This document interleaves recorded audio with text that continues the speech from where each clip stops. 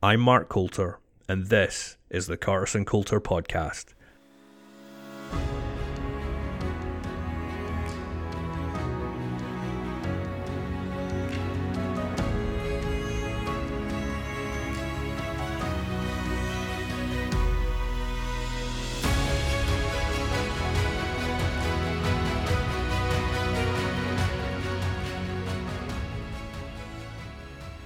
Hello and welcome back to the Carson Coulter Podcast with myself, Mark Coulter, for episode number 2 of our new season of 15 episodes, where I'll be speaking to various business innovators, gurus, and experts in their fields from around the world on topics to do with digital health, cybersecurity, and PR management over the next few months.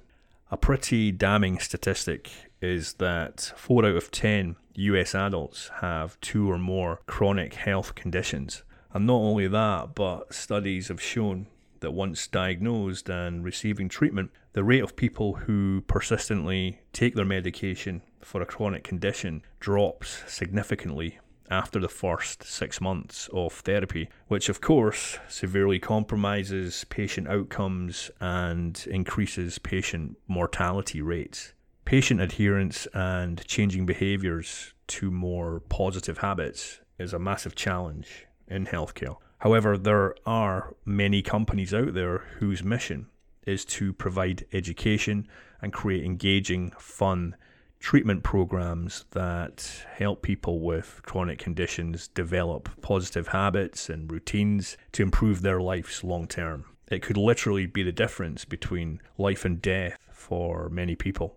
And so for this week's episode, we wanted to explore that further. And I chatted recently with John Monahan, the CEO of consumer health engagement company HealthPrize Technologies, to find out how these programs work for increased patient engagement and get his thoughts on how this has changed in the new normal. Enjoy.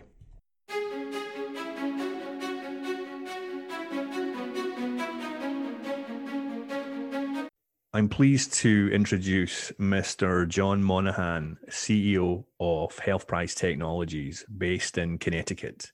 For the last 10 years, they have been helping pharmaceutical marketers develop patient adherence programs that engage, educate, and motivate patients to start and, more importantly, stay on their prescribed medications.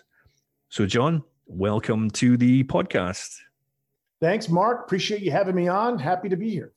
So, John, for the benefit of our listeners, can you describe the process behind the concepts and strategies that HealthPrize use that helps patients develop good habits in taking their medications? From the beginning, almost 11 years ago, we started off with this idea that patients who've just recently been diagnosed with a chronic illness, they get bombarded with information, a lot of it very clinical, a lot of it very medical, can sometimes be dry, have a lot of safety warnings, a lot of side effect issues and the like. And it really can be a daunting negative experience. That we firmly believe from the beginning that it was much more a reminder of that you were sick or that you didn't have good health habits or the like. And so we set out with this idea, based on really being empathetic, to really understand what that patient is going through. Put a program, a digital engagement program in that was rewarding, educational, fun, lighthearted, focused entirely on the positive parts of that you've been provided a medication that can take care of your illness, and that if you engage with our platform, that you'll be able, through game mechanics and streaks and leaderboards and fun things like that, that you'd be really wanting to come and engage daily, weekly, monthly, regularly, because you're not being reminded about your illness. You're being encouraged and motivated to take control of your health care. And we've been really proud to have done it. And we regularly get feedback from patients about how much they appreciate the combination of all of it that helps them just take more control of their health journey. Can you explain, John, for the benefit of our listeners, how game mechanics work and how that helps motivate people?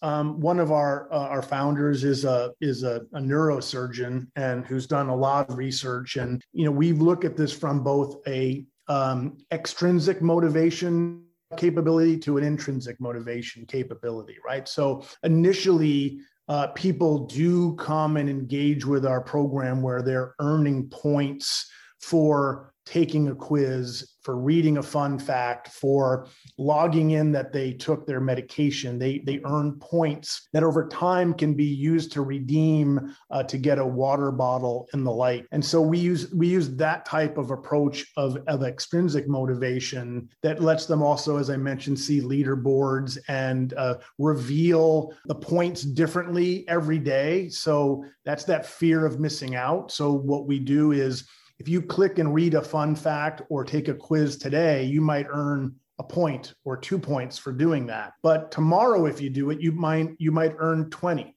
And the next day it might be 7. And if you miss a day, you realize, oh, I missed 18 points yesterday. I'm never going to let that happen because I don't know what I might get today. It's that adrenaline rush, that endorphin feed of I'm going to scratch off this lottery ticket and see what I've won. And so we use those type of techniques in the program that make sure that the way human mind works is, hey, I know that every day I just get a point for taking a quiz. I'm going to skip that today. But if you are fearing that you're going to miss out on 20 or 30 or 15 or whatever it may be, the human behaves differently that way. And it's proven time and time again to work. So those are the kind of ways in which we use techniques to stimulate both the desire for people to get extrinsic rewards, but also then to also get intrinsic rewards that I'm really taking a journey on a path that I feel better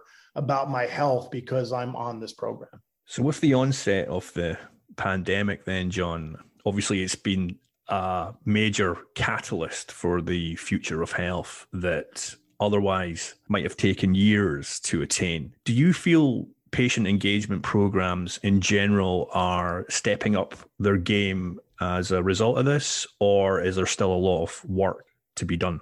That's a great question, Mark. I think it's twofold. I think there is still work to be done. I think just the fact that there is a digital engagement program out there, just because it exists doesn't necessarily make it effective or better. I think there are some, if we branch off a little bit, telehealth, those type of digital engagements. So if someone who couldn't go to the doctor, but could engage them, via video and have a conversation and the like, I think those type of things are definitely got a shot in the arm through the pandemic that is probably going to stick for a while because it's an effective way to get it done.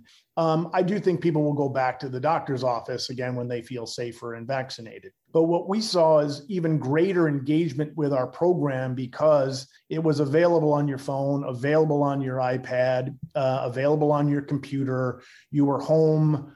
You needed to get your medicine. You needed to stay healthy. You were thinking about your health. And then going back to what we talked about earlier, you also felt really engaged and excited to be going back in and logging in and maintaining your streak and the like. And so I think engagement programs that are doing, that are really using empathy, that are understanding what it's like to be a patient on a chronic medication, that injects the right blend of education and fun and knowledge transfer and improvement of health literacy are things that can really be very effective, not just in the current time that we're in, but have a very big place for engaging patients in a meaningful way in the future that not just gets them to stay on their med, but also gets them to really improve their health outcomes with the potential of really avoiding other,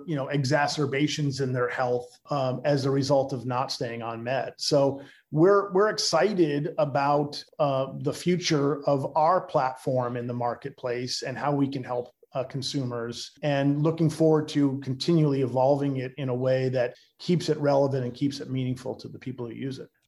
With so many different digital health programs and platforms available, I imagine that that can be pretty overwhelming for patients to seek a program that's best for them and their needs. How do you overcome that obstacle, John? Yeah, it's a great question, Mark. And it's interesting because as we've done a lot of market research and we've looked at other programs, some of which are a little bit like ours, but not too many. We've looked at others that insurance companies are providing, that healthcare payers are providing, other type of reminder applications that are out there. These things have to be engaging. If they're not, getting a reminder on my smart watch that it's time to take my medication, I can easily just dismiss that. Me putting into my calendar to ride my Peloton, I can easily ignore it when the reminder comes up. And what we've found, and when we produce the type of engagement levels we're getting with prospective clients, that are ranking really close to social media type of engagement platforms is impressive. And it impresses people that when we talk about their own homemade digital intervention or engagement platform, they aren't getting anywhere near the type of engagement because, quite honestly, they're focused a lot on sharing large amounts of information, not having it an engaging and rewarding and positive experience, and really just putting it out there, just to say that they have it, rather than have it be an effective, useful tool that a consumer says, I really want to log in. And, when people tell us, hey, I used to come in because of the points program you guys have, or I used to log in, simply because I knew I was trying to earn enough points to get that yoga mat. They now tell us, I log in every day because I'm learning something more. I can't wait to find out what today's quiz is. So what it really boils down to, Mark, is these digital interventions have to be engaging experiences for the patient, for the consumer. If they're not, they're just a static thing that's out there that, quite frankly, is expensive and ineffective. So how do you see the world a year from now, John, in general and in terms of patient adherence in the post-COVID world? Will patients be more in control of managing their health in a much more positive way? Yeah, it's a great question also, Mark. And what I would tell you is my first hope a year from now is that we're at herd immunity for this pandemic, that we've got 60 to 70% of people around the world have been vaccinated, and that we really can say that this is behind us. It's been a remarkable, stressful, painful time. It's been a tragic set of circumstances for so many people. And so my first hope is that we've got that well behind us. But as it applies to the business and to our application, I have great hopes that the continued growth and adoption of meaningful digital interventions that can be used on your smartphone, that can be used on your smart device, that are accessible to more people, that we not only are getting people to stay on their meds, but we're getting people just increase their health literacy, to learn more about the importance of small things they can do to improve their health. And quite frankly, that we're able to take all the data that we have over the last 11 years of our experience, but the next 11 months of experience as well, to really understand and measure the improved outcomes that people are getting from a result of the combination of all the things that we're doing. And what I mean by that is outcomes can be many things. They can be lower out-of-pocket costs for those people. They can be that they've avoided surgeries, or that they avoided a heart attack, or that they got their diabetes under control and didn't need to have an amputation or something horrific like that many people who suffer these chronic conditions deal with. So I really am excited about a future 12 months from now where what Health Prize is capable of doing is adopted by more and more people, and that they truly see the results of this simple 2.5, 3 minute intervention daily, 6 days a week, that gets them to be 50% more adherent to their medications and gets them to get better health outcomes for themselves, their family members, their loved ones, all of that.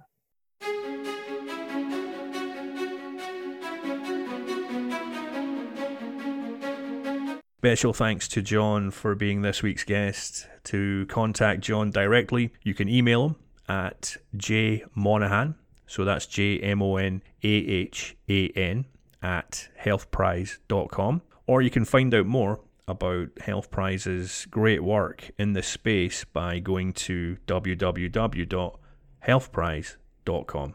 You can find these links and resources for today's episode by visiting our show notes page at www.curtiscoulter.com/podcast. And don't forget to subscribe while you're there so you can get episodes delivered straight to your inbox as soon as they become available. Lastly, my friends, if you have any comments on today's episode or would like to get in touch with me regarding guests, topics, or sponsoring an ad for a future episode, feel free to email me directly at mcoulter@curtiscoulter.com. And so until next time, my friends, stay tuned, stay safe, and we'll see you soon.